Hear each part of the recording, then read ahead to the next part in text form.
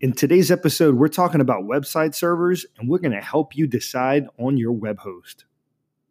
Welcome to the Divi Addicts Podcast, a podcast by Keegan Lanier Media, where our goal is to build a community of education-hungry entrepreneurs who want to learn and talk about the Divi theme and WordPress. So before we jump into today's episode, we have a quick message from one of our sponsors. All right, ladies and gentlemen, it's decision time. But before we decide, we've got a few things to share with you. You know, this episode is all about deciding on a web host. And, you know, the marketers out there, the really good marketers, are always retargeting. They're always shoving their ads down your throat. And if you don't do the research, if you don't spend the time to learn a little bit about some of the differences between different web hosts, you'll just think, I need a website. This is a cheap price. This is what I'm going with. And there's nothing wrong with that. It really just depends on your needs, though.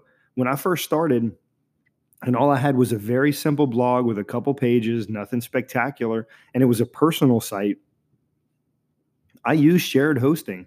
Actually, I used HostGator, and that was mainly because, well, it was because I kept seeing their ads. I was being retargeted because I went to their website once and they found me, and they kept throwing ads up. And I saw the price, less than $4 per month. Sounds too good to be true. It really, not that it is, but it kind of is. What they're giving you is a little corner of a computer, a corner of a server where your website gets to be installed, but you're sharing that piece of a server with other people. And that means that if somebody else does something really stupid and exploits their website, you could potentially go down if that server gets compromised. So there's a give and take, and it doesn't mean it's going to happen.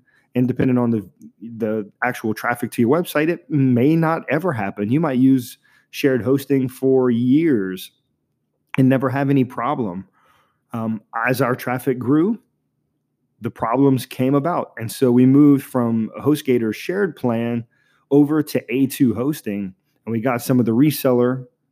We actually signed up for the reseller plan, and, we got the turbo and made sure everything was moving quickly. And that was great. And it served us again for quite a while until we continued to grow and our traffic grew as well.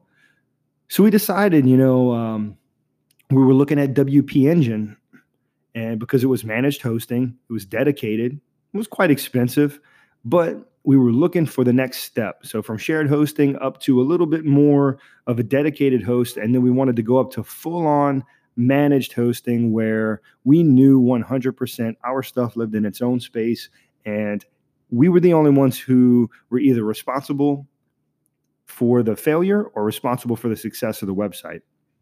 So we decided to go with Flywheel, and Flywheel has been an amazing partner. Their web hosting is awesome. You can jump in on a single site for $15 a month. And if you get a bulk plan, you can get the price down a little bit. It's wonderful. The back end is super easy. And I really thought that we would miss cPanel, and I didn't. Flywheel is just so easy, and it's unreal how simple it is. But the thing above all else, and regardless of what your needs are and what you're picking, always do your research on the level and the quality of the support for the web host that you're picking. Support is everything. It's not a matter of, even if you know exactly what you're doing, something will happen, and sometime you will need customer service. So absolutely live and die on your choices based on the level of support and the quality of that support that the web host can give you. I can tell you that I had about 50-50 success with HostGator. I thought most of them were extremely nice, like very, very nice, but they weren't all super educated on the intricacies of their own servers and how they could fix a problem if it came up. Flywheel, on the other hand, they have a very strict structure for what their servers are, and they know them very well. So for the extra few dollars, $10 a month, in just a single site case, it's absolutely worth it for me. So I would highly recommend, and I will leave in the show notes below links for a handful of servers or web hosts that I really, really love and would suggest to you. If you're just getting started, you're going to see a link for A2. And if you're a little bit more advanced or you expect a little bit more traffic, I'll also link up Flywheel below. Again, these are affiliate links. We'll get a little bit of a kickback if you decide to use them. But once again, my only concern really is that you get the web host that you need. So go out there, do the research, find what's right for you. And if you need somebody to talk to about it, jump over to Twitter, find me at Keegan L Media, send me a message. Let's talk about it and let's really go back and forth on what you're trying to accomplish. And I'll be happy to point you in the direction of a web host plan that would work really well for what you're doing. So I hope that really helps you decide on a web host. I appreciate you being back again for another episode. We're episode 3 in season 3. This is a really cool thing. We hope you're liking the format.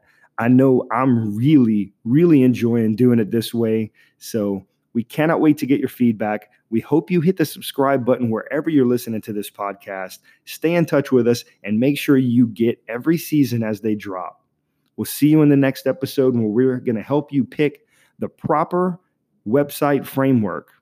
We'll see you next time.